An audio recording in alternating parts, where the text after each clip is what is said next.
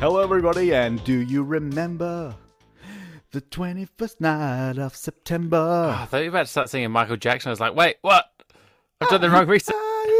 How do you remember? This is September 1994, Living in the Past styles. My name is Paul. I'm confused. What just happened? Was that a song that came out? Where are we? It's the song Hello. September by... To See of Stacy. It's September by Earth, Wind and Fire. We're doing September 1994. I thought I'd jazz it up, but no. Change doesn't do well in these things. No, take your jazz elsewhere. This is not the place. Okay. How you doing? I'm very well, surprisingly, despite my lack of enthusiasm towards September so far.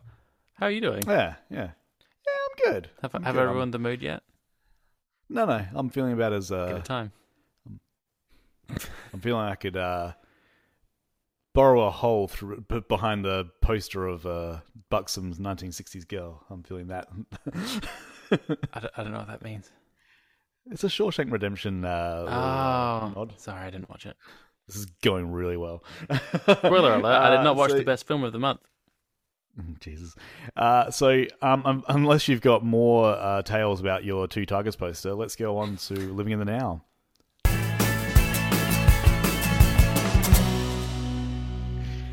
So this is the part where we talk about stuff we're doing now and not in the 90s and trying to get this shit show back on schedule.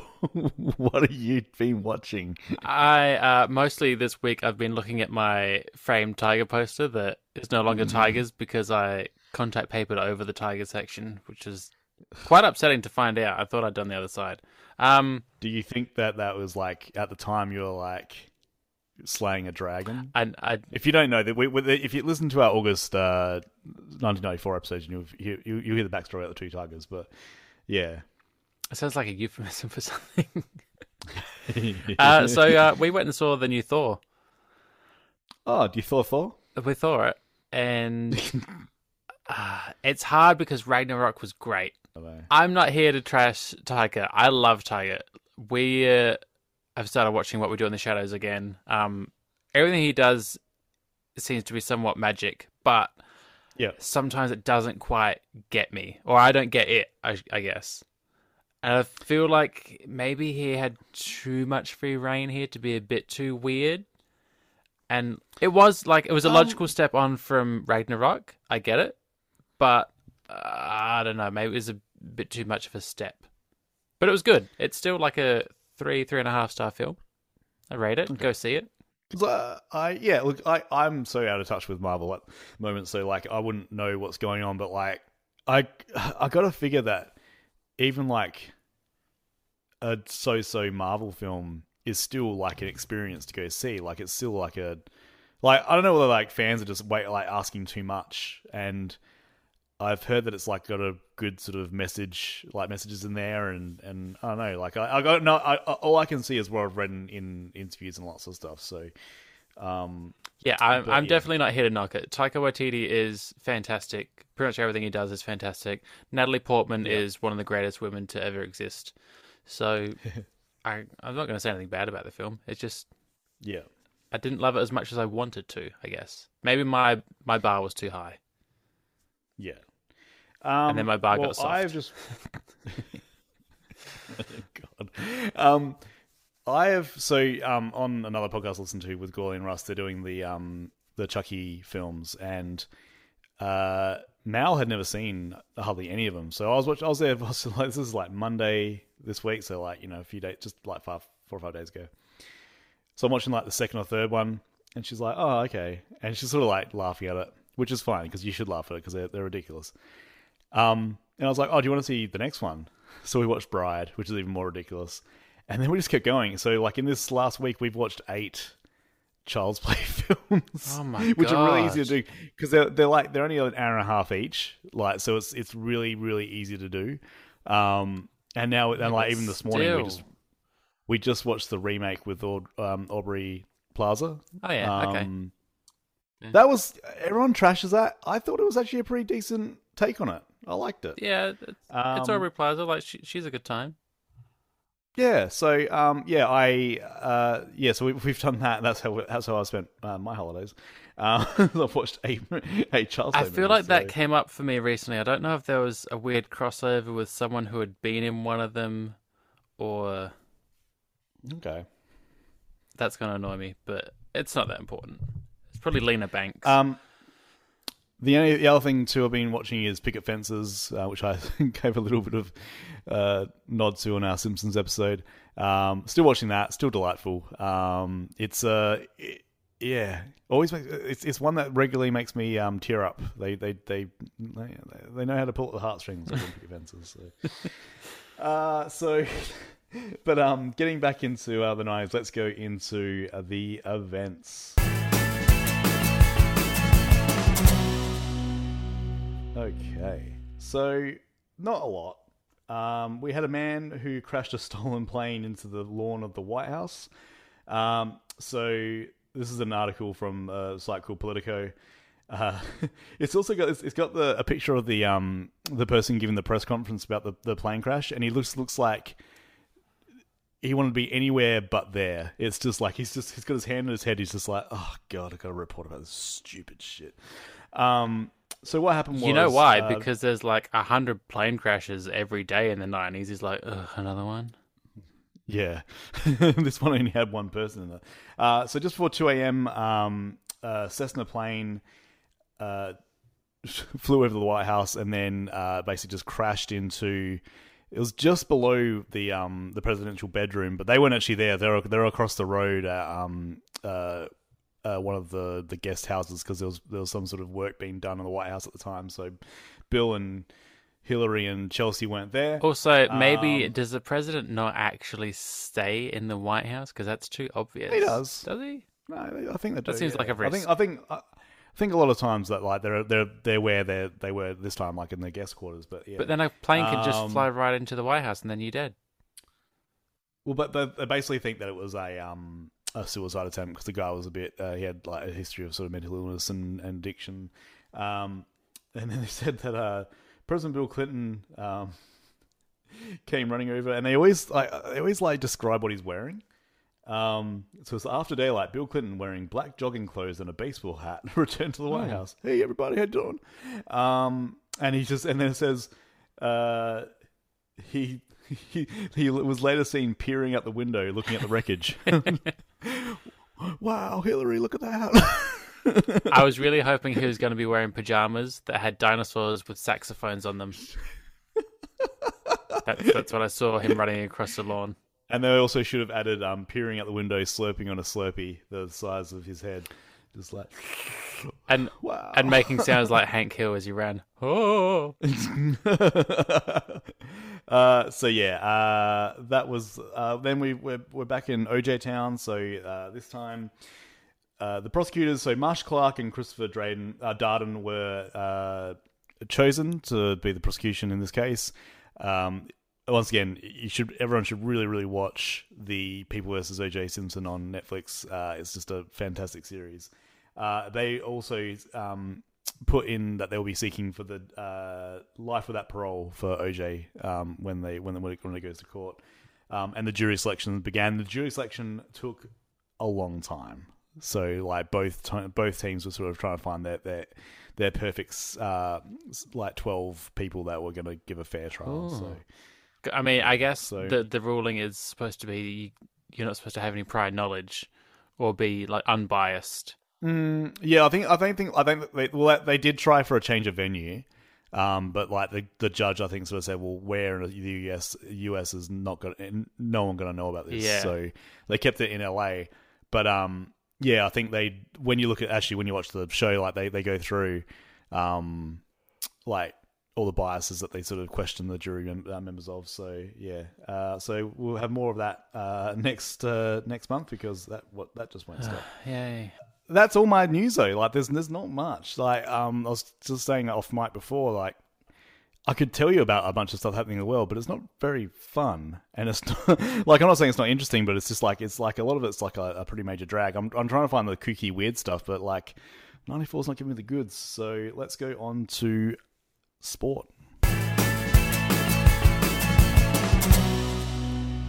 Well, you've come to the place for the goods because we have the Regal Scottish Masters. Ooh, is that the games where they do all this stupid, weird Scottish? That's a fucking sports? snooker tournament. Oh, okay. I was like, are we talking to get some caber toss in here? No, Regal's just a cigarette brand. Which, find me a snooker or darts tournament in the 90s that was not sponsored by cigarettes. Yeah. Or a type of ale. Weren't they supposed to be like smoking as they were doing it too? Oh yeah, you've got to. Where's your fucking smoke? I'm sure you get called all sorts of horrible names if you're not smoking or drinking and playing snooker. This is... I know this. No one's going to care about this, but I still find this very odd that we're now reaching the years... So when we moved back to England... we moved to England in 1998, and my brother and I got quite into snooker and watching it. And all these... Oh, I remember. I've talked about this before. Yeah. And all these names... Fucking weirdos. It's... I don't know. There's something about it when you've got absolutely nothing else to do and no friends. And you can watch these guys knock these balls around. It's a downward spiral. It's like, he's got no friends now he's watching snooker. We've got to get him a friend. So yeah, I find it weird. I guess we're only 4 years out, but I know half of these guys. Not personally. England's not that small. Like, I know these names from like when I would watch snooker. Alan McManus, Ronnie O'Sullivan, Steve Davis, Stephen Hendry. He slammed my cigarette. Jimmy White. Excuse me, sir, can you sign my cigarette? Ashed in my face. Why aren't you fucking smoking it? Because I'm 9. Yeah, so there was snooker. Somebody won it. We also had a rowing championship held in Indianapolis. See, they should have a cigarette company sponsor that one. Yeah. In Indianapolis, Yeah, okay. in a landlocked state. Good idea. I guess it's a... Hey, well, they have those dragon boat things in Darwin, so, you know. Yeah, but Darwin's on a coast-ish. True, yeah. How cool's Dragon Boat as well? I used to know a guy that did it, and the stories he'd tell me, man, good times. About rowing while being, I don't know. He's a nice guy. He's a step up from your snooker heroes. So World Rowing Championships in Indianapolis. Yes. Yeah, apparently that was a thing. Okay. Quite a lot of nations competed. Didn't know this was happening. And they all got there and it's like, there's no water. It was held at Eagle Creek Park. Oh, nice. Not even a lake. It was in a creek. Now, I know you're all used to having about 4 or 5 people in boats. It's not going to happen this year. It's got a canoe situation. Paddle pop sticks. Sorry, Laura. Italy topped the medal chart. How about that? Ah. Yeah. Didn't see that coming, did you?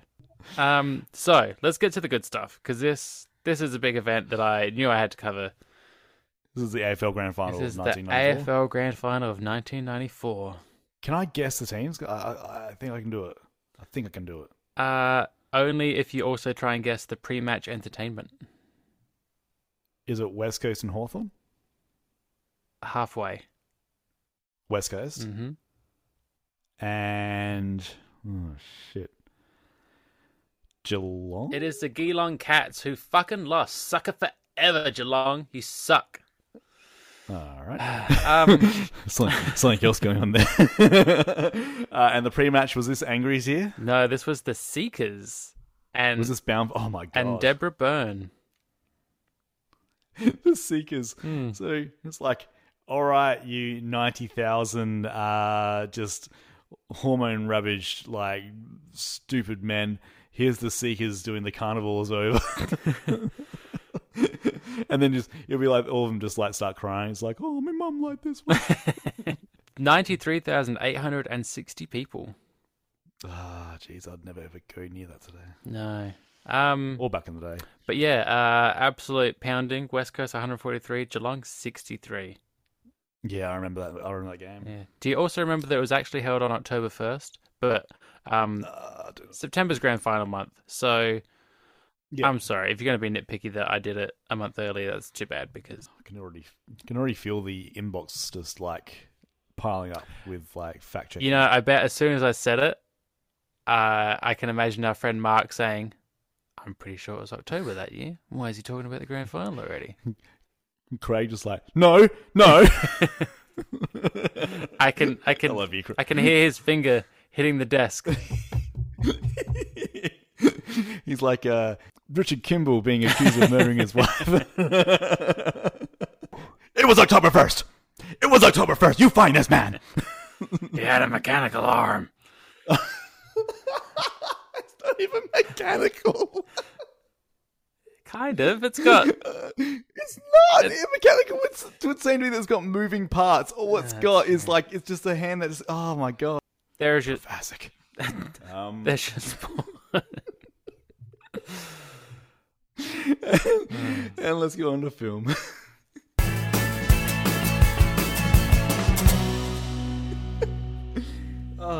You know what? Maybe long-time listeners could tell that we're recording this at night, and it gets a bit giddy. It gets a bit blue. I was gonna say it's a little blue. All right, we have got some movies. It either gets giddy or you fall asleep. Wide awake. So we have movies: A Simple Twist of Fate, The Next Karate Kid, Quiz Show, The Shawshank Redemption, Terminal Velocity, Death of a Cheerleader, Ed Wood, The Scout, and The River Wild. Death of a Cheerleader, also known as A Friend to Die For, by the way. I wanted to watch that, and I didn't get around to watching it. Oh, that was a great decision. Do not watch it. Is it one of those ones that like promises death and there's no death? It's one of those ones where you start watching because you have a reason to watch it, but then while you're watching it, you think, is the reason of watching this worth watching it? It's got who's it got? Tori Spelling. Tori Spelling, yeah, and the lady from ER who's really sweet and nice. I can't remember her name. Moratini? No, I wish. She wasn't in it heaps. In ER, that is. She was in the movie the whole time. We'll get to ER. It wasn't bad. So it just wasn't. Actually, no, it was bad. Yeah, Tori Spelling was atrocious.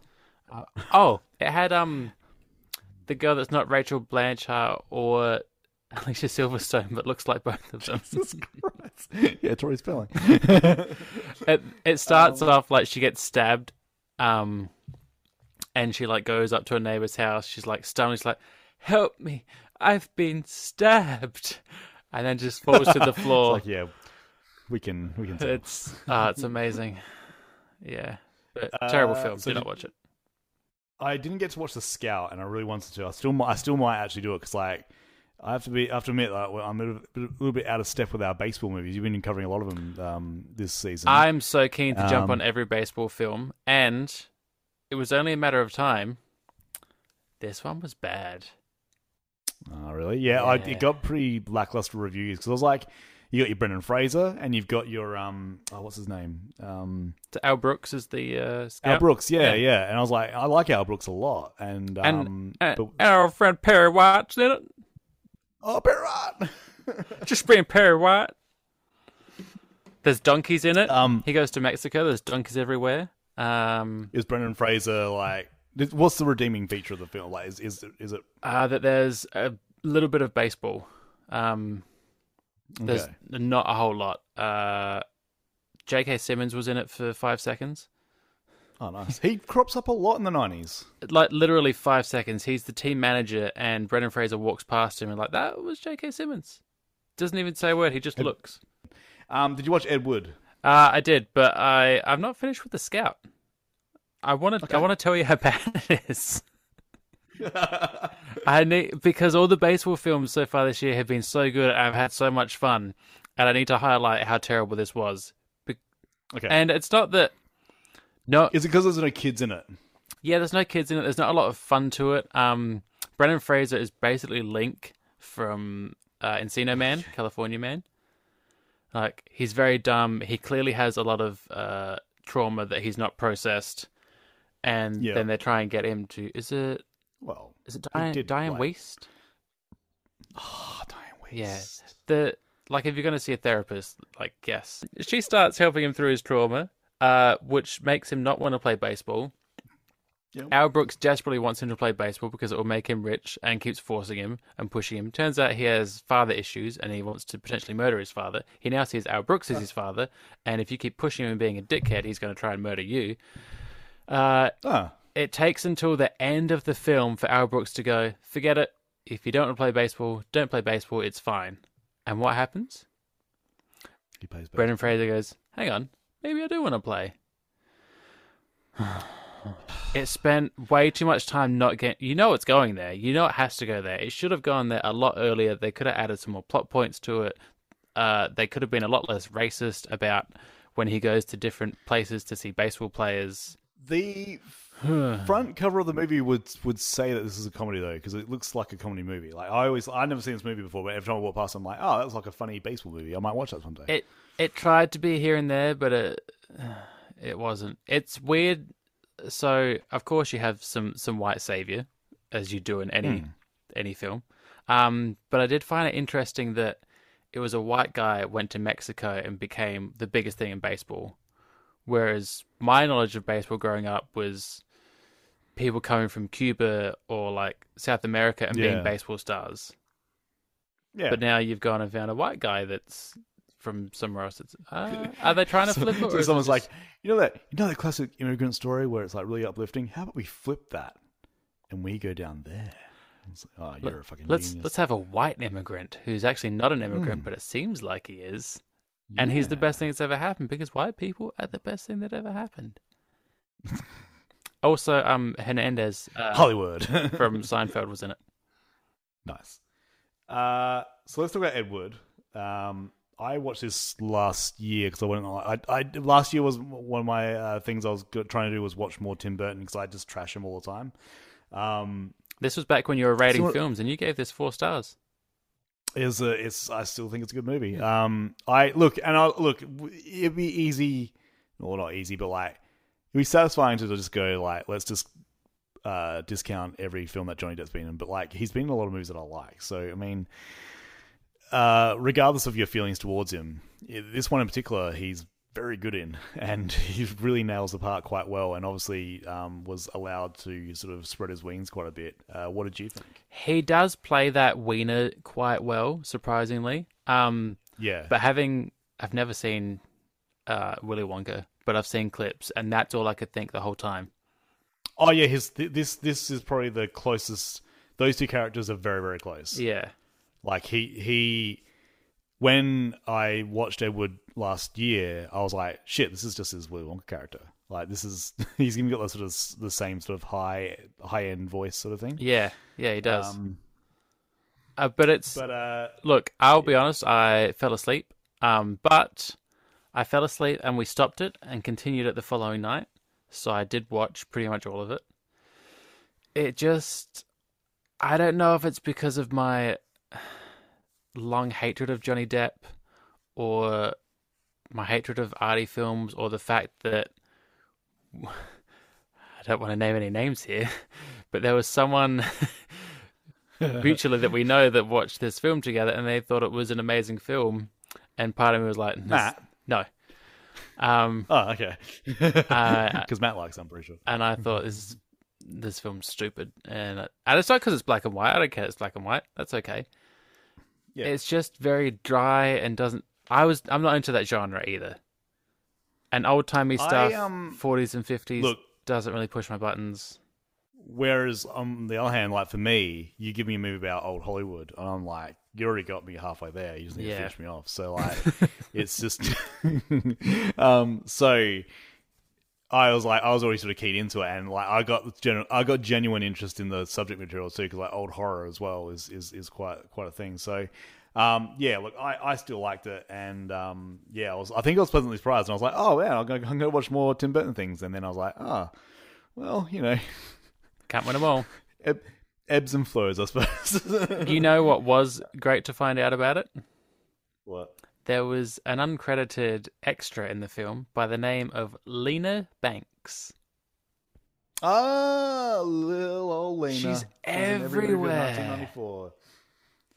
Insane. So let's go on to something. I'll just tell you the movies that I watched. So I watched Quiz Show, Shawshank, and The River Wild, and Terminal Velocity. Did you watch any of those ones? Only Quiz Show.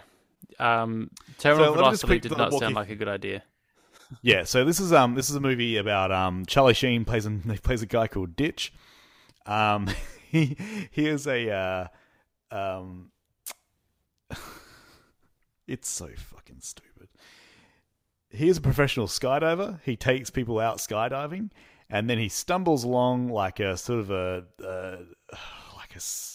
KGB mission assassination attempt with this beautiful woman, and then it just sort of goes from there. The best part of this whole movie, I mentioned his name's Ditch in the movie. It's really, really stupid, but there's two funny bits. There's two things that are great about it. One is that he runs a school for skydiving, and the first thing you do when we cut to like the first time we see the skydiving school is one of the instructors is walking around, and she's got 2 broken legs and 2 broken arms. And I found it very funny. And I was like, not a great representation for your company. It was like, hey, how you doing? Yeah, this happened to me doing the thing you're about to do. Okay, all right, let's go sign you up. Surely, I'm sure it was an unrelated incident. Oh no, they basically say like her chute didn't open. But the best thing about it is the big bad guy of the film is a quite young James Gandolfini, and he is pretty terrifying in it. Has a very cool death where he gets sucked into like the wind generator blades, the wind farms. Oh yeah. But yeah, like a really like fast forward to that bit. It's on Disney. You can do it. You have to pay for it if you've already got Disney. It's one of those ones where if you fast forward through it, it'd probably be like a pretty good 5-minute sort of movie. But I don't recommend actually watching it because it's you'll go, this is stupid. I wish that you could watch things like slightly sped up. And quite the same as my my thing of I can't watch Harrison Ford regarding Henry because he sort of seems like a bit of a Henry in these action films. You can't really take Charlie Sheen seriously after watching Hot Shots 1 and 2 and then seeing him in a movie where you're sort of supposed to like he does play like a wisecracking action guy, but it's like, is this a joke? Is that a joke? It's like no, like it's not a parody film, but like after that it's just like he's just the parody guy now. Yeah, that's how so many people get typecast because you're not believable in any other role. Yeah. So let's talk about so you watched Quiz Show? Quiz Show and Shawshank I watched not too long ago. I mean it's ingrained in everyone, isn't it? Well, let me talk about The River Wild, and then we can go into the one that we both watched. River Wild is actually a really good movie. If you ever get a chance to watch it, Meryl Streep, Kevin Bacon, David Strathairn, Tim from Jurassic Park, I don't know his fucking name, and a very young John C. Reilly. He plays... oh man, he's not aged. You're not aged a day. Like he's always like looked a little vampire, 70. that dude. Yeah, pretty much. So Meryl Streep and David Strathairn, their marriage is on the rocks, and it's their son's birthday. Tim from Jurassic Park. She wants to take him river rafting. Oh, Tim is the little kid in Jurassic Park. Yeah, Tim, the kid in Jurassic Park. Timmy. He's not too bad. Joseph Mazzello. There you go. So they go up to they're in Boston, and they go to like some river. And they're sort of whitewater raft. The River Wild. Yes, that's what it's called. They're on the River Wild. Just before and then David Strathairn, he's always working. He's like one of those workers that always works, and he's missing his son's birthday again. So the mum goes off without him, and then he at the last minute rocks up. So, and there's tension because they kind of hate each other. They're on the brink of divorce, and Timmy hates him because he always forgets his birthday. Just before they get onto the water, they meet Kevin Bacon. And Kevin Bacon's this very, very cool... Like, Kevin Bacon just, like... He's very sexy in this movie. His hair is very fluffy in this movie, even when wet. And he's... the way that... Because the son bumps into him at, like, one of the general stores. And Kevin Bacon's wearing a Lollapalooza hat. So they talk about Lollapalooza because I think the studio's like, hey, try and find some way to segue this into the movie. And then Tim from Jurassic Park says, this is what he says, I would have loved to see Jane's Addiction before they broke up. And I'm like, you don't listen to Jane's Addiction. What are you talking about, little shit? He's like 11 or 12 years old in this. I'm just like, and then like he's wearing a Ministry hat at some point too. I'm like, is that your hat? What the fuck are you doing? What's going on here? Ministry and Jane's Addiction owned by whoever made this movie. And then you work out that basically Kevin Bacon and John C. Reilly and this other dude have robbed a place, and they're trying to make their getaway not by road but by water, and then they're going to escape.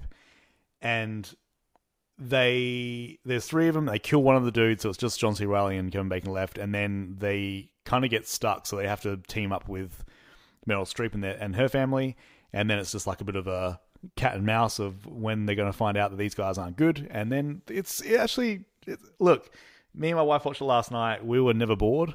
Made lots of jokes about it, which is like, this is one of my favorite things to do is watch stuff with my wife, and then we can just like pay it out, and it's fun. But yeah, it's I would definitely give this a go if you have a chance. It's just a really good way to kill 2 hours.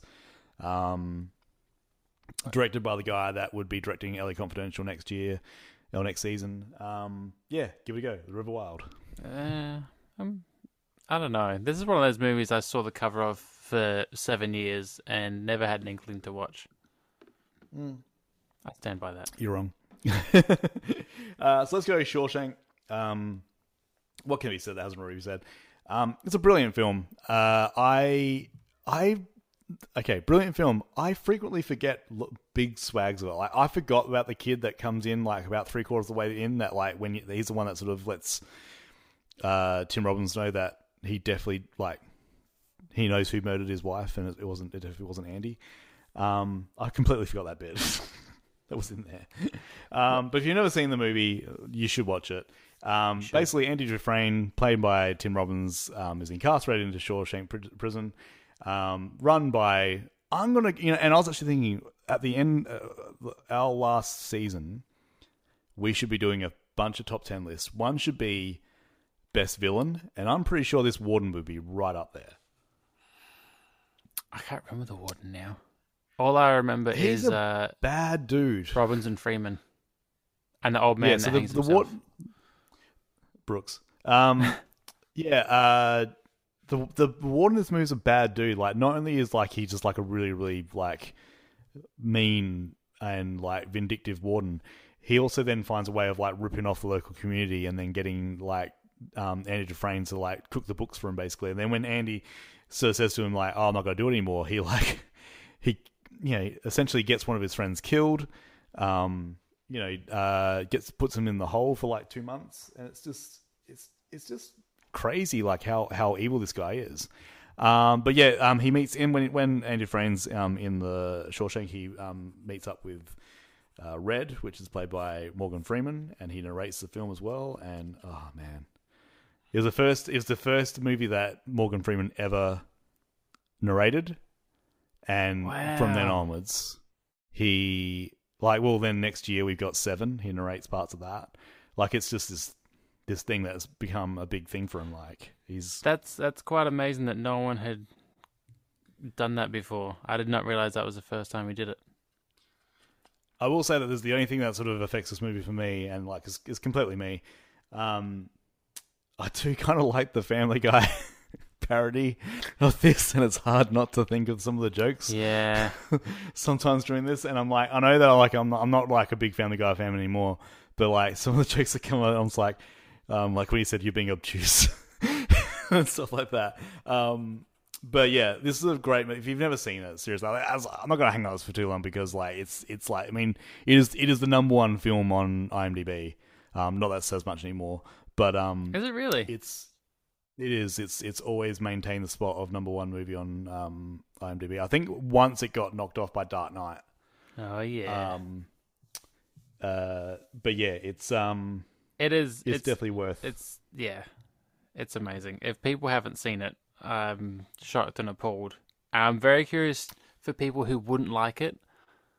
Like, I mean, it's long, and I could see that some people might be bored by it. But if you're in the right frame of mind for this film, you can easily watch this in because it's kind of chaptered. It's, I don't know if that's a word. Like you can split this movie into about 4 parts, and like it could work as like a series sort of thing if you want to do it like in sort of like 4 half an hour, 45-minute blocks, because it does go, like, he's in there for 20 years, and like it really sort of you can take like there's bits where you're like, oh, I can take a break now, and like you come back and you just ease back into it like a nice Shawshank bath. But yeah, definitely give it a go. Let's talk about Quiz Show, because this is I loved this movie. It's one of those ones I've always wanted to. I think I tried to watch it once before. I just wasn't in the right frame of mind. Have you ever seen this movie before? I have. I don't know when. I feel like I was quite young, and it's one of those films you watch when you're not too young to watch it, but on the cusp of being too young to really appreciate it. But then you appreciate it more because you're like, I'm mature for watching this. This is a smart film, and I'm smart now. Gotta tell people that. I was like, I just watched Quiz Show the other night, you know. Watched it in one sitting, 2 hours and 7 minutes. Yep. Don't ask me any follow-up questions. Okay. If you don't know, it's a true story about how there's a show back in the 1950s in America called 21, where they would ask questions and you'd win prize money if you answer all 21 questions correctly. Basically, they had this guy, John Turturro, who plays the character. He was a very smart guy, but he wasn't really well liked. He wasn't sexy enough for the network. And then they find this this professor who's a son of a famous writer, played by Ralph Fiennes, and he's very charming and very handsome. And they're like, look, they go to John Turturro and say, hey, we want you to throw it. We want this guy. We don't want you anymore. And they also give the answers to this new guy. And like, I know, even listening to myself now, I'm like, this doesn't sound like a very interesting movie. It does it really well. It's really, really sort of captivating. Yeah, and I am going to spoil it, because if you haven't seen it and you want to, then skip ahead. But if you just want to know, the way they twist it so well, I completely forgot. So they paint John Turturro as this genius. Yeah. But everyone's sick of you being a genius. And you fully fall into believing that, oh yeah, he's smart, this guy's dumb, they're going to give him the answers. And then when it comes back around later and you find out that he'd been getting the answers. Yeah, John Turturro got the answers too. Yeah, everyone gets the answers. I didn't see that coming. It's such like a subtle, clever twist. I mean, if you know the true story, you would have known as well. So I guess it's not a twist, but without knowing the full details of it, it's like, oh, fuck, this is great. And the only thing I've sort of had with it is that it's a quiet, and this is also the point of the movie, I think. It's a very unsatisfying ending, because basically what they're saying at the end is that the two guys that are running the show, played really, really well by David Paymer and Hank Azaria. They're the producers of the show. They're basically like they go in front of like this the House Select Committee and said, "Look, yeah, we cheated. We would probably do it again, and everyone's going to do it, and all game shows do it, because we're in the entertainment business. Like, this is what you want. People don't tune in to see people answer questions correctly. They tune in just to imagine how much money these people are winning. And I imagine there's no real laws against it. No, they basically say, and Hank Azaria says at the end, he's like, what did you expect? Like, what do you think is like? This is the entertainment industry. We're here to entertain. There is one very awful. I really love The Investigator. Rob Moreau, your friend from Northern Exposure. Yeah, he's the best. I love this guy. But at the end, he's like, I thought we were going to catch television. Television got us. Oh man, what? He's so Boston in the this. Fuck is that line? He wanted, like that. He wanted that to put TV in jail. Yeah, that bit should have been cut out, because like it was just, you could tell whether you look at his face. Look, I know I always bring this up. I don't know if I brought it on this podcast, but like I brought it up before. It's like the whole end of Dark Knight Rises. You didn't need to show Bruce Wayne and Selena Kyle in Rome, and Alfred looking at him and smiling. All you had to Michael Caine's such a good actor. All you needed to do was just show his face, and you knew what he was looking at. In this movie, you didn't need to have this dude say these lines. All you could his expression on his face was enough to know that he's genuinely upset with how everything's gone. Like he's storming out of there fed up. You know that he's upset with what's going on. You can see it. He doesn't need. And Robert Redford actually directed this. I would have thought he had more faith in the audience that that this performance of this guy is going to convey the message. But he's like, you know what? Fuck it. Let's just run the line. We try to get TV, but TV got us. I also forgot. I was almost disappointed. So at the end, when Ralph Fiennes is apologizing, and I think it's 2 or 3 of them are commending him for apologizing, and I thought, is this real? Is this really going to happen? They're commending, and then one guy's like, bullshit, your apology. You did the wrong fucking thing. You're a piece of garbage. And the whole place erupts and applauds. It's like, yes, that's right. Yeah, you suck. You think, if you want to see, it's kind of in the world we're living in at the moment where a lot of young, rich, white guys get off of horrible crimes to watch, what you think's going to happen, and then just have one guy go, no, fuck you. You play us all for chumps. And this guy lost his he lost his job. He lost a bunch of his. He never even he taught again. He was a teacher, and that was the end of that. Yeah. So man, if you've never seen Quiz Show, and it's on Disney as well, definitely give it a go. It's no spoil. It's my pick for movie of the month. And some more little spoilers for it. I was briefly disappointed. There was just typical 90s blockbuster great film. It's just male cast, top to bottom. Oh yeah, and it's great and it's well done, but it's white men start to finish. There's some Jewish representation. Yeah. Okay, but outside of Mira Sorvino plays his wife though, and she's awesome because she basically calls bullshit on her husband, who's because he gets quite chummy with Ralph Fiennes' character. Is that weird when as he's well? Investigating him. You're investigating this guy, and you're just going to start hanging out with him everywhere he goes and become friends. And it's kind of weird because sometimes you really think he's trying to investigate him and actually bust him down, and then some days he's he'll go on his yacht with him, and it's fine. So when he is bringing everyone before this committee, he tells his wife I'm going to bring everyone, but I'm not going to bring the guy. His name is Charles Van Doren is Ralph Fiennes' character. And he's I'm not going to bring Charles before the committee, and she's like, why not? He's a bad guy, and you're letting your friendship get in the way. Do you think? Hang on. Is there a little subtext love affair going on here? Because I think there's comments throughout the film about Charles Van Doren and women, and he's never seen with any women. No. Yeah. And he's not and they keep saying we're trying to set you up with this, and he's she was a bit too. Yeah, I think there's an underlying I think there's an underlying romance between Red and Andy Dufresne in Shawshank Redemption, and you can be a dick and think that's funny, or you can actually sort of think about it and go, why can't 2 men be in love with each other when they're spending 20 years together? And it's it doesn't mean that they're fucking each other. There's romance between men all the time. There's romance between us. It's fun. Yeah. But it's not. And you don't have to call it a bromance. It's okay. Yeah. And in this one, it's in this one, I think there is also a sexual underlying sexual thing. I think.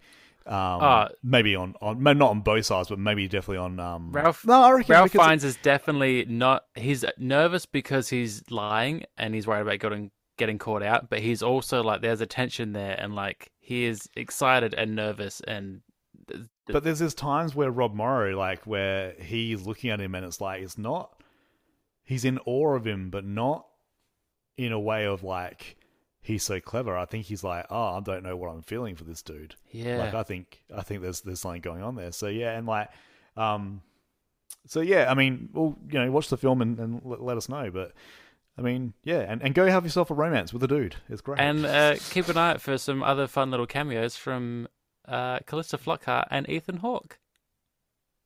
Where's Ethan Hawke in this? Towards the very, very end. I think it's when his dad's teaching a class, and he's one of the students that walks out. I think it's supposed to be a Dead Poet Society homage thing, but I can't find anything on it. But he is 100% right there. Well, Timothy Busfield's in this too, and he's in everything.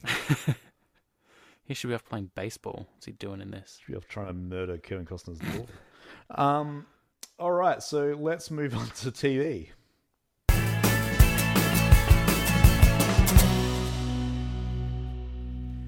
It's pilot month. Oh, suck it to me. You want a car. Firstly, I thought I Oprah-fied my my words there.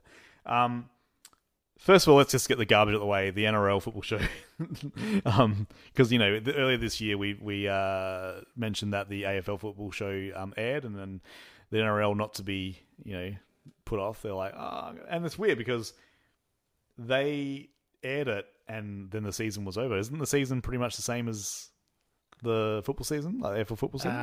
Yeah, pretty much. Yeah. So maybe they did it for the finals and then just kept it going the next year. I will say that sometimes when I was late at night and I only had like 5 channels to go between, I will say that like the skits that they did on the NRL football show were often way funnier than the AFL ones. So I'll give it that. But like that's also like not a very high standard. No. So let's go on to. I'm going to just go through a few of them. There was a thing called The Head. I'll put this up on the Instagram. People will instantly know it once I show the picture. It was an MTV cartoon where this guy has a humongous head. It's kind of like a sci-fi. I think it might have even been shown on. What's that? The SBS show on Saturday nights that used to show Eon Flux and that sort of stuff. All I can think of is Eat Carpet. Eat Carpet, yeah. I'm pretty sure it was on Eat Carpet. It was like Liquid Television, I think was another one. All I can think of is Art Attack when he had that head that would talk to him. I was going to send you a picture through, but yeah, it's an MTV cartoon. Like I just remember it being on the Comedy Channel quite a lot from like in the early days. Wild Oats is a pretty horrible sitcom, but I must mention it because it starred a young upcoming actor named Paul Rudd. Ooh. One of his first ever roles, and he was, you know what? And I know like this is a well-worn joke, but like it's pretty much the same performance he put into a role these days. Like he has always just been a consummate performer. Like he's like, and like maybe like some people could see that as like as a fault as well, but like what you're getting with Paul Rudd, and it's usually good quality. So you know what though, look, I'm a big Paul Rudd fan. I love him. I think he's great. Is he the same in every single thing he's ever done? He even how there's that well yeah to that point. Have you ever seen the Conan interview where they show the Ant-Man figurine? It's got the smile. Yeah. He does that smile in this show. That he's got that smile where like half his face is like sort of pushed up against one side. He's Paul Rudd in this. Like it's not. There's not much difference between this and older roles. Yeah, I think there is only one Paul Rudd. In Friends, he's a little bit meaner and sassier and drier. But then again, like that's like you could say that's like kind of his Anchorman role too, so like he's oh yeah, okay, that's a bit different. By the way, we got told that this is a weird segue. We got told that like my local doctor's office like closed, and they said we're going to move everyone to like this new one up by a big shopping center. It's called the Paragon. And every time I can think, what does he call his dick in Anchorman? Is it the Octagon? Yeah. Every time we drove past the day, it's called the Paragon, and I'm just like, oh, like if you're lucky, you can meet the whole gang. I'm not gonna go to Paul Rudd's dick to go to the doctor. Yeah, so I'm just a couple of animated shows. You got the Magic School Bus, which I was a huge fan of, and they still show in schools, but the cool teachers do anyway. If you forget, I think they did a remake of it or a reboot of it for Netflix a couple of years ago, and my son was all over it. It's a really good show. Like I don't give a shit. It's great. They did a animated Beethoven series. That was pretty much as you would expect it. It's just the one I watched a part of was when they make Beethoven go on a diet. So very 90s there. Send him to fat. Do you remember that thing? Do you know that thing? I remember that thing in the 90s in America. Like, if you're on a diet, you'd eat cottage cheese was the big one. No. So it's like stuff with cottage cheese on. What? Yeah, stuff like they'd be like, "Oh, put a cottage cheese on a bagel. I'm on a diet." I'm like, that's really fattening. I don't know what that means. But it's less fattening than having cheese and bacon and more cheese and chicken on a bagel. Suppose, yeah. Oh man, I love a bagel. The Tick first aired, like the animated series. Big fan of that back in the day. We had Party of Five. Yeah. Oh man, I was not. I mean, my sister watched it quite a lot. I was not a huge fan of it, but were you a Party of Five household? I think we, not excessively, but I know it did get watched. And I know I was a fan because Neve Campbell was in it. And then as I got older, Jennifer Love Hewitt was in it.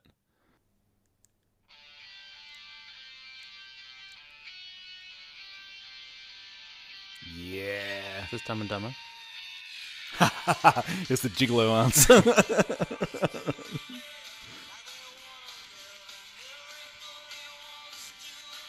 Oh, I fucking love that song. I don't even care. What's that from? That's the thing, like, what? That's Party of Five. Was it? That's the Party of Five thing. I don't remember that. It was by the Bodines. Of course it was. I don't know, like a break-off of the Gigolo Aunts. Yeah, we mentioned the Gigolo Aunts quite a lot here, and you know what? I don't care. I want to find. There should be more Gigolo Aunts in the world. It's all the same. We also had ER. Oh man, I watched. I think I mentioned on here a couple seasons ago that I watched some ER. It's pretty heavy. Could it be one of the greatest shows ever made? It is, but like I found. Hang on, here's the.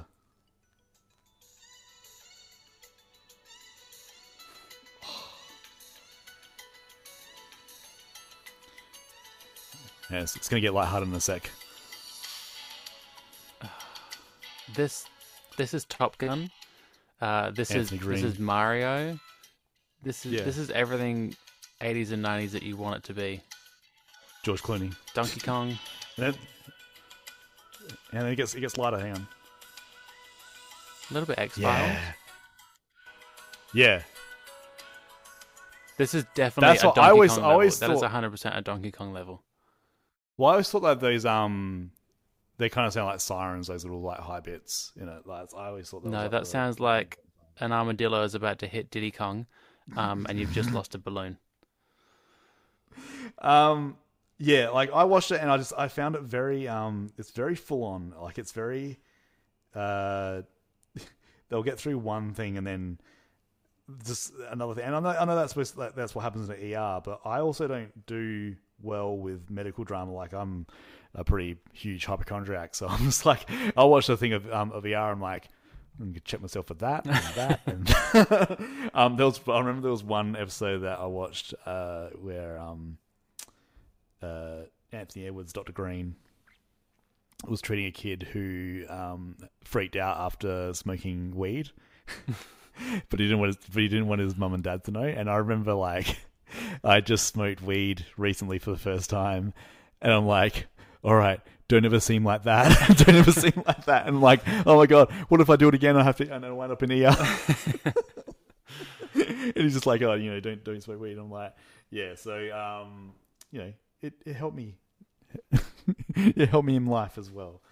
Chicago Hope. I don't remember a lot of. I remember Adam Arkin's in it. This is the theme.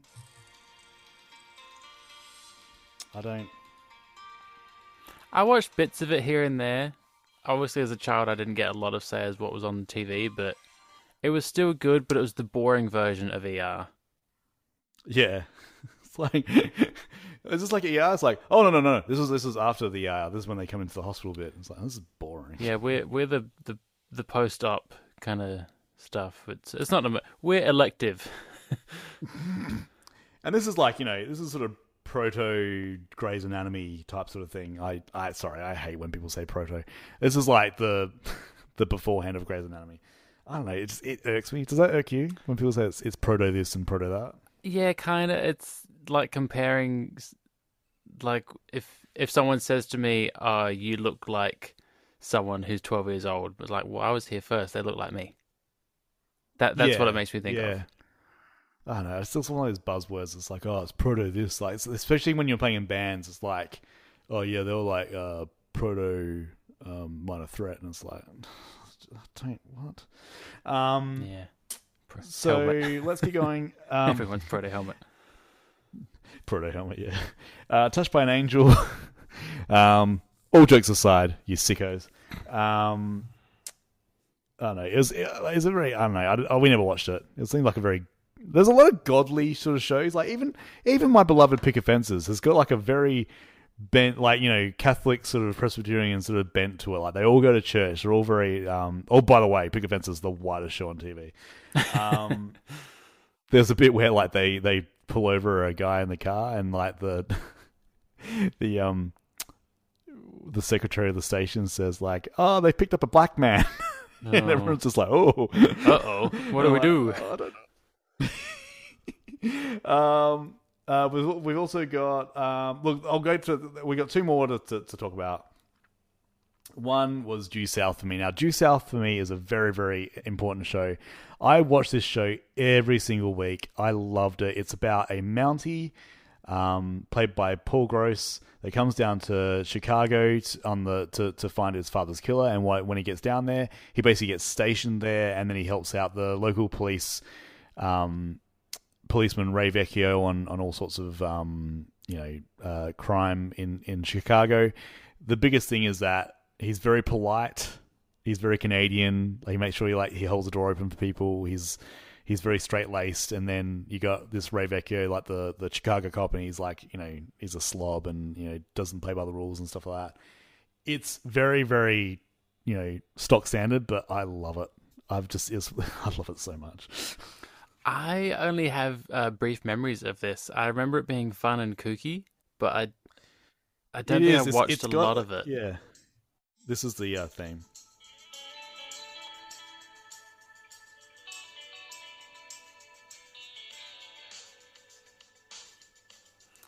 I feel like it wasn't a show for everyone. Oh, look, definitely not. Like this is saying, you know, I'm not apologizing because people know how sad I am. Like I can ease back into that. That's like my happy place. Like I've got first two seasons on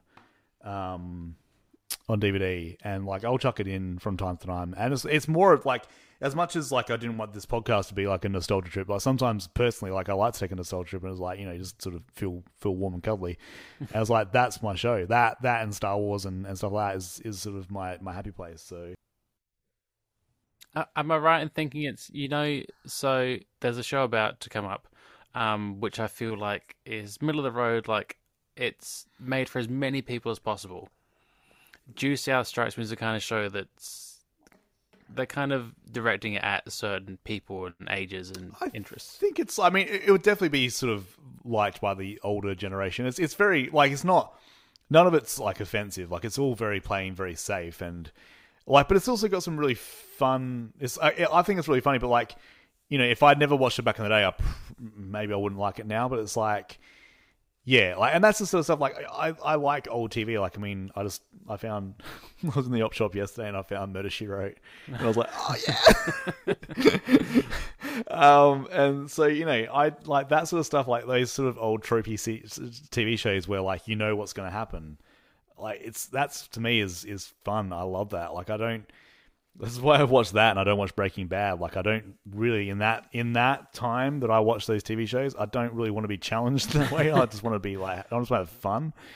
I think sometimes these days people spend too much time on like challenging the viewer and like, you know, showing fucked up stuff, and it's like, why can't it just be like a nice cozy blanket as well? So. Give me a doctor and his son policeman solving crimes together. Give me two guys just like leaping through different parts of the history and, you know, having shenanigans. With a puppet? Love it. What? No, Quantum Leap. Oh. So let's talk about Friends, because look, we were gonna make we were thinking about doing an episode on it. We were thinking about doing a regular bit on it, but like, I don't know. I did watch a few in the last couple of weeks just to sort of because this is my not I shouldn't take anything away from you. This is kind of your thing, but like I still can't get into it. Is there something wrong with me? Yes, basically. No, I don't think there is. It is one of those shows. To me, I think it's the kind of show that is made to cover as many people as possible. Obviously, looking back at it now, I didn't watch these two. The one where Monica gets a roommate and the one with the sonogram at the end. I hadn't watched them yet. I'm still campaigning that we do a Friends episode. What that'll look like, I don't know. We'll find that out. But I haven't watched them in a long time, and it's definitely a phenomenon that I can never say that word.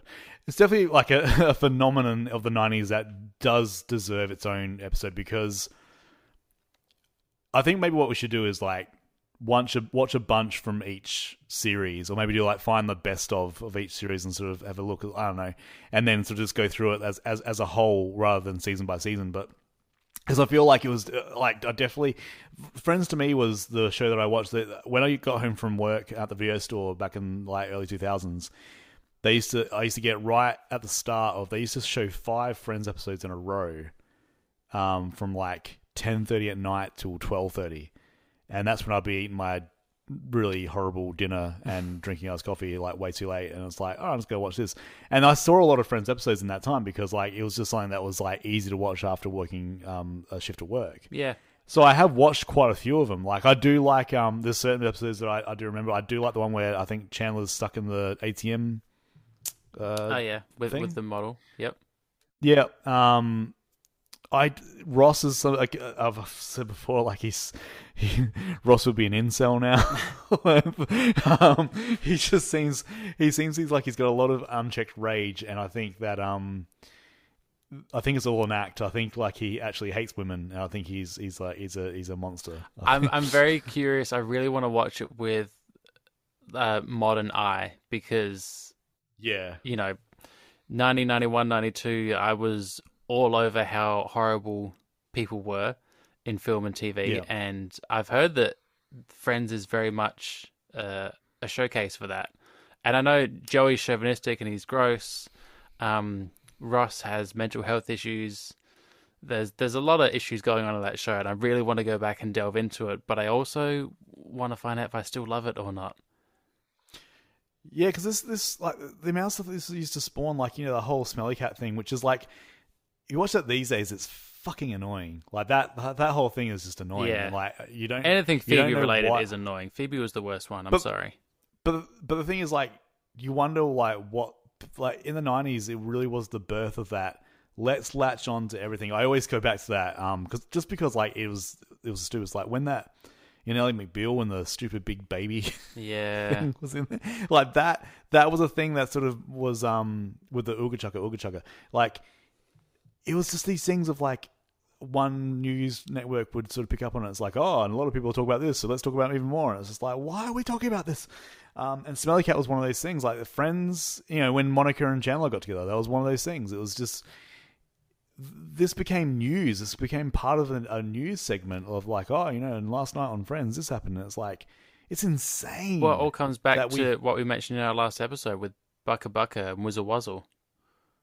Yeah, I didn't do it. Yeah, it's just like the I didn't do it. Yeah, it's just it was very much showing us like what we're becoming, and it's like I think in a way stuff like Smelly Cat and stuff like that made way for songs like the Macarena and songs like Who Let the Dogs Out and lots of stuff. It's like all people really need is just a funny, but like a somewhat funny lyric and just a good beat.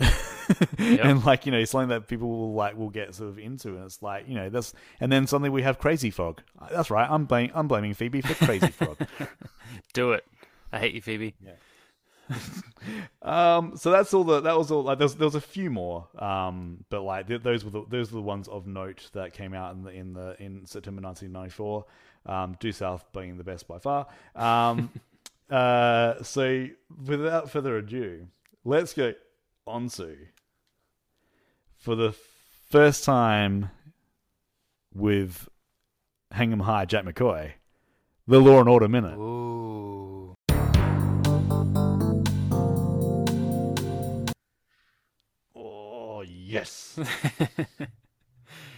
He sounded like the Churchill dog. Yes, yes. Then. Oh yes. Oh yes. So if you don't know what the Law and Order Minute is, it is a time where That's what it is. so I get to recount all the episodes of Law and Order that happened in September 1994. And I'll try to do it within 1 minute, and then Ben then does that. I'm ready. It's been a long time. Me in. Are you ready? Am I ready? Yes. Yes. Okay. 3, 2, 1. Do it. Jack McCoy is in the house. Don't waste it. Come on. Yes, that's. So in this first episode, we have it's actually a really bad first episode. We have a lady being rushed into emergency, and then when she is cut open, a gas seems to emerge from her and poison and make someone pass out. It was based on the thing they covered in Unsolved with the lady who had gas coming out of her, and like they call her the poison lady. I don't know. I'll talk about that later. It turns out that she actually died of natural causes, but the doctor that was treating her was considered a quack. Jack McCoy comes in and wants to basically put everyone in jail, as he is wont to do, and it's amazing. Next episode is called Coma, and we have Larry Miller, the dad from 10 Things I Hate About You. He plays a comedian that everyone suspects has murdered his wife. He somehow gets away with it, and then for the first time you see Jack McCoy being very troubled by...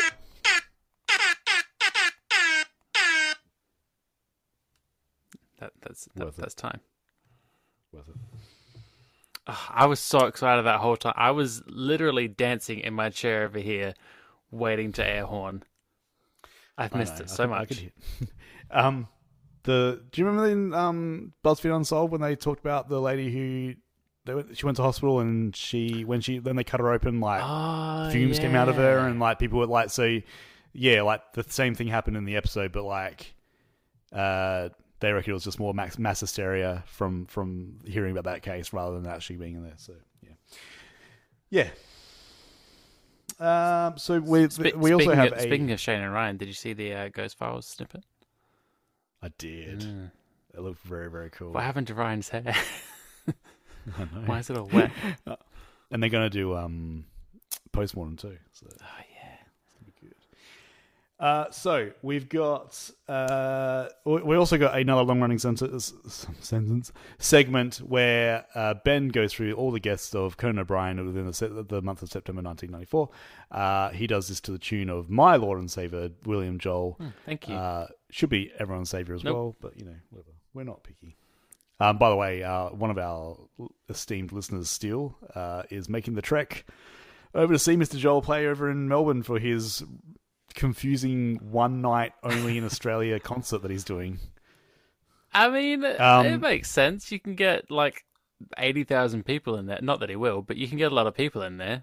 That's going to pay for your flights. He will. He already has. Oh. It's the first time I've ever seen in the interview too that he's like, yeah, I don't know why I'm only playing one show. It's like, I want to play more, but they won't let me. I don't know. So are you ready? Are you good and ready to give me all the guests? Because we're huge Conan O'Brien fans here at Living the Past. So I am mostly ready, but a disclaimer: this goes over season 1, and they call it seasons, but is it seasons when you're a late night show and you just keep on going? So it's technically over season 1 and 2. So I have to go from tab to tab here. So, oh, you poor man. If my finger slips, you will hear a panic. Okay. All right. So, do you want to give me a bit of a tune first, so I remember how it goes?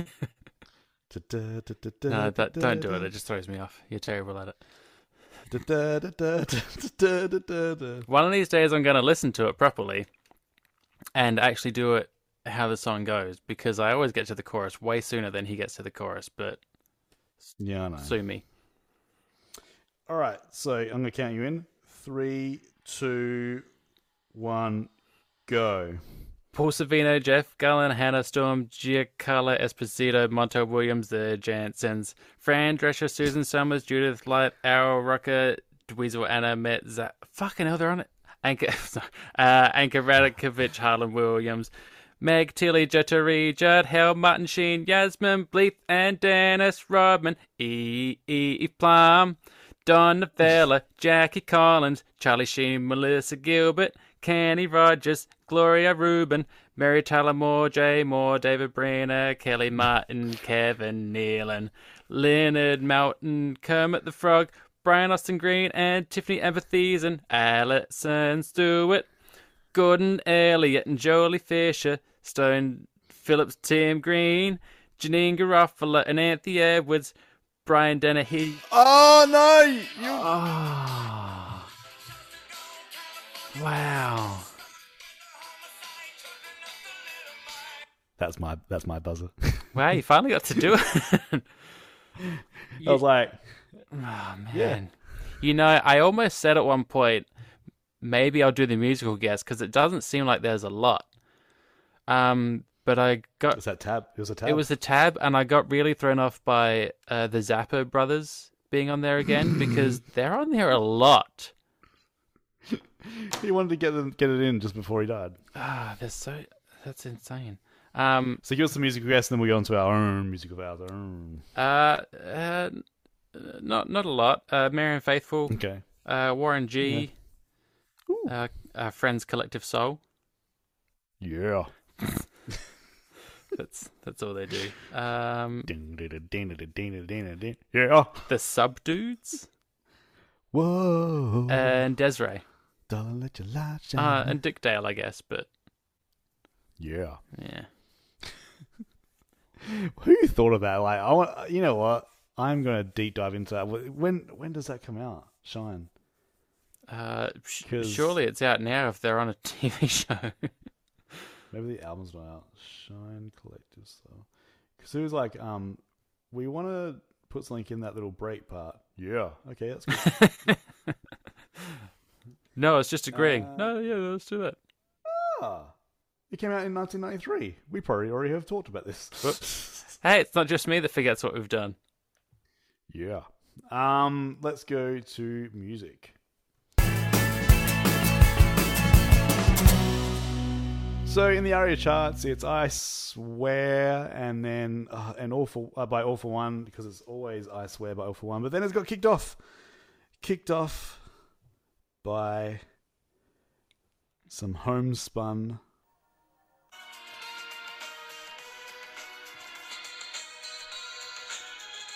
Yeah. That is Confide in Me by Carbon Oak. And look, I'm not going to call myself a Carbon Oak fan. Hell, I got dressed down by one of our listeners, Donnie, for calling Mariah Carey a queen the other day when he's like, when have you haven't listened to Mariah Carey enough to call her a queen? And I took that. I'm like, yes. You're not allowed. Yes, I said, but I can recognize royalty. Nice. Confide in Me is a brilliant, brilliant song. It is. Whether you like Kylie Minogue or not, whether you think that she started and ended by Locomotion, she got better and she did songs like Confide in Me, and it's amazing. So I'm not going to say she didn't get better, because she did, but this is the only song on the album. Oh, we got some other stuff on there. No, we don't. I listened to it twice. In the Billboard charts, we had Stay by Lisa Loeb and I'll Make Love to You by Boyz II Men, which will be on there until mid-December. Huh. Yep. I want to, you know what? I would have loved you to be your age, no, maybe in your 20s around that time, where it was on the radio all the time and it just sends you insane. And you're getting your friends to sit around. No, listen. You can hear like one faint one. And just no one would care. And I would talk about it constantly like I am currently, and no one can stop me. I also want to do a behind the music on that little trumpet. Yeah, I'll do it after my Collective Soul year. We'll call it behind the parts of that song that are weird. It'll be called Behind the Behind the Noise. So big. So I'm not gonna go through all these again. Yeah, I'm not gonna go through all these again because there's quite a lot. Just ones of note. So we had Oh, look, I'll do the bands. So Brian Ferry, Sugar, Pet Shop Boys, Bad Religion, Blues Traveler, Guttermouth, Eric Clapton. Ugh. They Might be Giants, Notorious B.I.G., Built to Spill, Sinead O'Connor, Pop Will Eat Itself, Kylie Minogue, Grantley Buffalo, Liz Fair, Radiohead, Massive Attack, Veruca Salt, Wing, Case Choice, The Muppets, R.E.M., Pulp Fiction soundtrack for Soul Coughing, and Dave Matthews Band. Oof. Whoa. Tell me about this Radiohead thing. Was this a single that came out? I was confused. Yeah, it's like an EP. Yeah. So Okay. look, I was going to and ah about putting it on, but the My Iron Lungs are a really good song. It is. So, but yeah, it is more like it's got a couple of live tracks on it as well. Just going through, like, a lot of people give like, I've never listened to a lot of Dave Matthews. I just know that he's like a running joke with a lot of people. Yeah. And look, I'm not a big jam band type sort of person, but I don't know. I found like his songs like not. I wouldn't go on my way to listen to him again, but like I was like, I don't really get the joke. I don't know how bad he is, but yeah, I don't know. He's got moments. He's got some good songs. They're okay. Didn't mind Soul Coughing. Weird name for a band. They had some like, out of all the stuff I listened to, they're the ones I'm like, I might listen to them more just to see where they're at. They're a very odd group. I did not get that far down. I was kind of going from top to bottom and then just skipping as I saw fit. Well, REM Monster. I'm sorry, but Lots of Frequency Counters is probably the best song on that album. Like, it's a very It's the only weird song on that album. Yeah, it's a very weird album, and I think it was actually made as like more of a I don't know, like, I think they sort of went out their way to be a bit noisier in this album, because there's a bit more distortion, there's a bit more like loops and lots of stuff. It's a bit experimental, especially coming off Automatic for the People. I think this was definitely like a bit of a response to people of like, oh, you like that, huh? Well, here's this. In their defense, what do you do after Automatic for the People? It's almost a perfect album. Oh, yeah. Like, just quit. With the other choice. We've got I didn't mind some of the Ween songs, but I still can't stand them. No, I'm not talking about Ween. Go away.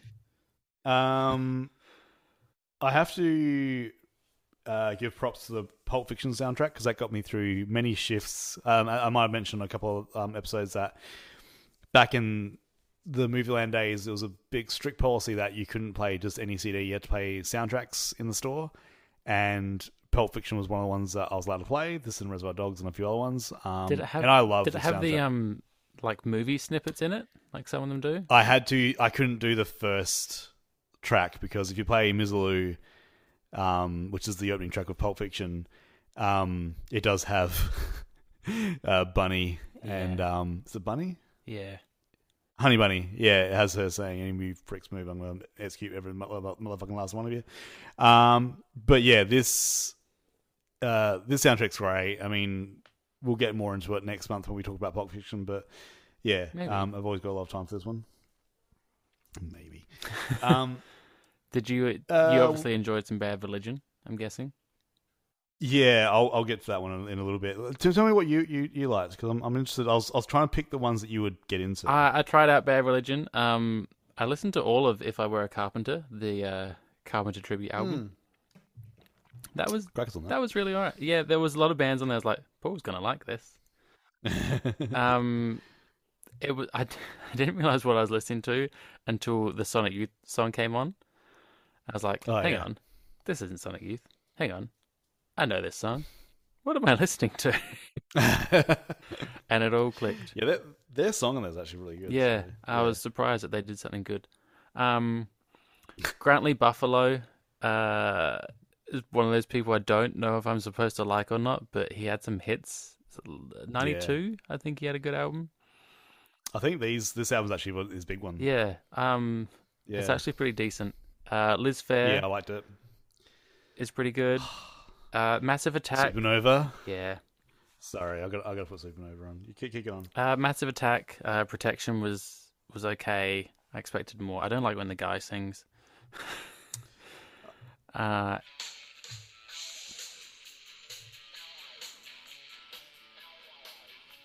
This is the 90s Now- This is just the 90s. That film clip with Liz Phair Supernova made me fall in love with her. Like, I was Were you not already? besotted. Well, this was my first. Like, I really liked Exit to Guyville like last season, but I hadn't really heard that until, like, you know, when I was researching it for this podcast. My first exposure to Liz Phair was definitely Supernova, and that I was just like, this she is amazing. So yeah, definitely nostalgic for that. And the last big one would have been Veruca Salt. Now this one, I saw them play when they came over a few years ago, and they played a lot of songs off of this one. They played Spider-Man and Oh Hail Me, and they still fucking got it. Yeah. Why was that very like odd that? show. Me and our friend that I was with, we wanted to get to the front, and it was a weird. I don't know whether you've seen many bands that were big in the 90s and early 2000s, but then sort of are coming back for tours in the last few years. Like, have you seen many like that? Like, not like someone like Pearl Jam or Foo Fighters who are consistently still doing stuff, but like bands that are basically doing like reunion tours and stuff like that. Have you been to any of that? Do the Pixies count? No, they don't count. So in this instance, because they were like they were like, you know, Triple J famous, and you know they were kind of alternative. You had a lot of sort of aging hipsters and all that stuff there, but they're also people who probably haven't been to many shows since Veruca Salt were big back in the day, sort of thing. So like they're there, and we're walking past and trying to get to the front, and we sort of a couple of times we like didn't bump people, but sort of like moved past them, and you'd think that they're just like, oh, come on. I'm like, it's the show, dude. Like, people are going to move past you. Like, you know, like, what the fuck? sorry, I nearly bumped your Riesling. And it was just this weird thing. And I'm not saying like, I don't say like even back before sort of pre-pandemic, I was like going to heaps and heaps of shows, but like, I know gig etiquette, and like these people did not know gig etiquette like whatsoever. It's just like, keep it down. They're like Otto. Hadn't left the house since 1998, and they're like, oh, yeah. gross. It was like, oh god. Should have waited for the DVD. So I'll just go through. I really wanted to listen to Blues Traveler because again, like, they were really big for a few years. I don't know whether you saw much footage of Blues Traveler. No. Traveler. Lee Sing was very, very big on Traveling. yes, his harmonica, like, a very, very excellent harmonica player. But to the point that I was playing it in the car today with Mal and the boys, and they were not impressed with it because he goes really high. And she's like, "Oh, that guitar sounds awful." I'm like, "It's a harmonica." She's like, "The harmonica sounds awful." Yeah, so we skipped past that one a bit. Sugar was pretty good. Obviously not as good as the album from a couple of years ago. But definitely, I still got a lot of love for Sugar, so that's file under easy listening. I did not listen to Eric Clapton because he is a penis. I tried to listen to Guttermouth. It didn't last very long, though. Guttermouth is not like I've never liked him. They were a band that toured Australia a lot, to the point that their guitarist actually fashioned a guitar out of like the VB symbol. Ugh. They liked our beer so much. I think they just like any full strength beer. But yeah, they were a band that toured a lot, and I'm like, I think I even went and saw Less Than Jake with them because I wanted to see Less Than Jake, and they were the support act, and then I left before Guttermouth went on stage. And I'm like, yeah, I'm good. Just want to come for the support. Back when gigs were affordable to do that with. Yeah, it's such an Adelaide thing to do. I know. Notorious B.I.G. Look, Papa. I don't like. I'm not a big fan of him, but like, these songs are pretty good. Like, you can understand why they're so popular. Built to Spill were quite good. I still can't get into them. They're a lot of people love them. I don't know. They're a bit. They kind of remind me of Pavement. Oh yeah, a bit. They'll have a hit, but then the rest of it is like, what? Yeah. So I don't know. I have to talk. So Bad Religion, Strangers and Fiction. This was actually kind of my first exposure to Bad Religion, via my brother's room. This album is definitely near and dear. It's my favorite album of theirs, and it's probably not their strongest album, but it's my favorite. As in with my life, this is the title track.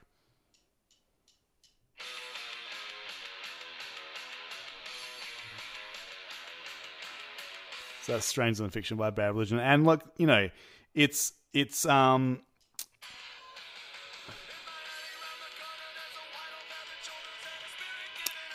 Look, Bad Religion are a band that a lot of people. I find a great divide with punk fans. Like either people really love them or they fucking hate them. Yeah. I believe your partner is one of them who doesn't like them.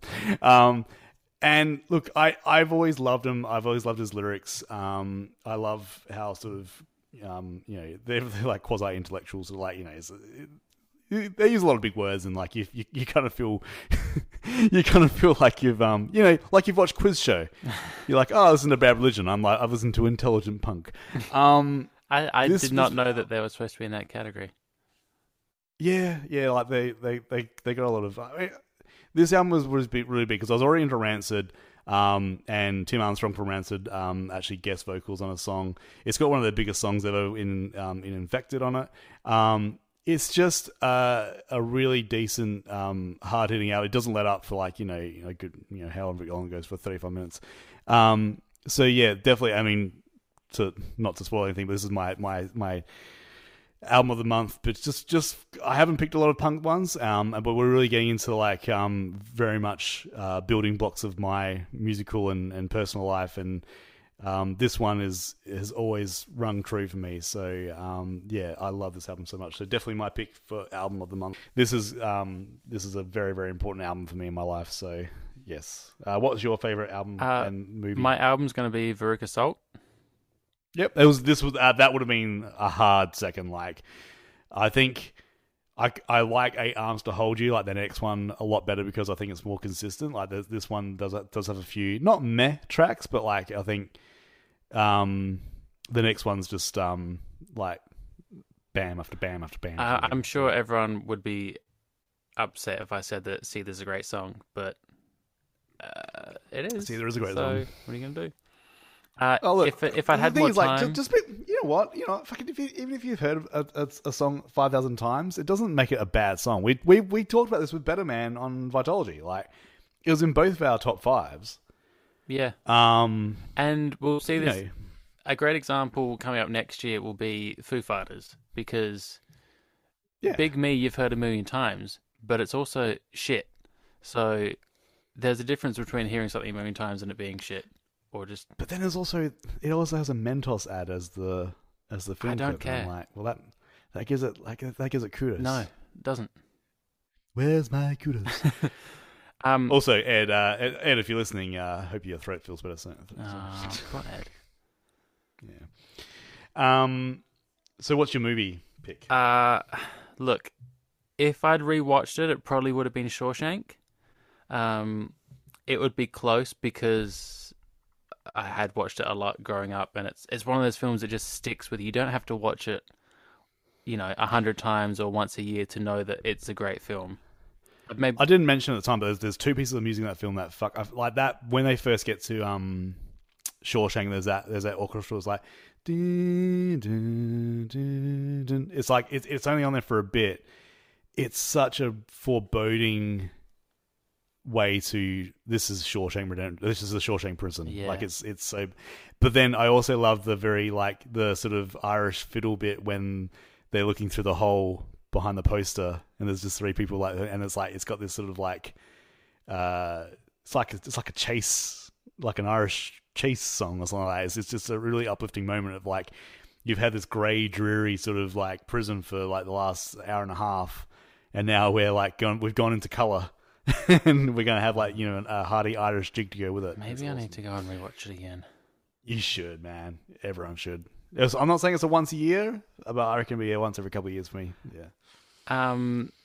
But yeah, it's probably not Shawshank. Probably the next Karate Kid with Hilary Swank would be. That we didn't talk about.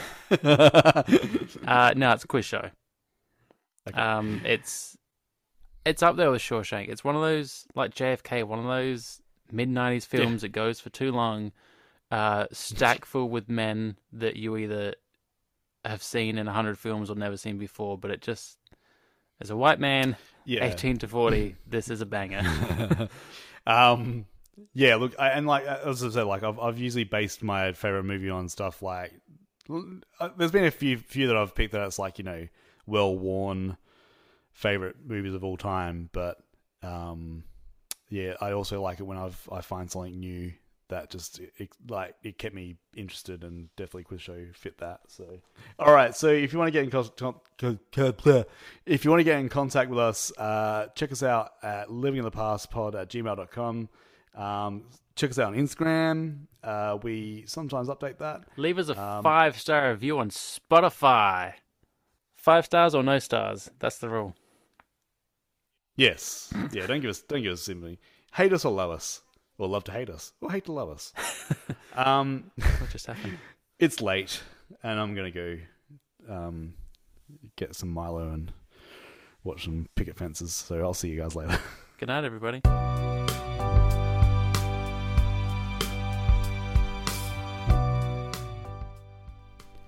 Thank you once again for listening to Living in the Past. Got some awesome people to thank at the end of the show here. Andrew Golding does our music for us. You can check out his stuff at www.antigold.bandcamp.com. Rebecca Sheedy, she does our artwork. You can check out her stuff on Instagram at Mild Scribbling. Send us an email at livingthepastpod@gmail.com or follow us on Instagram. You can check out letterboxd.com following PD Lumsden and check out the movies that we've been talking about this season. You can check out the music we've been talking about on the podcast by going to Spotify and searching Living in the Past podcast and then the month that you want to check out. Want to help us grow the show? Leave us a 5-star review on Apple Podcasts. Or tell your neighbor, tell your friend, tell your mother. It all helps. And until next time, as we always say, sit back, look back, and relax. Thanks.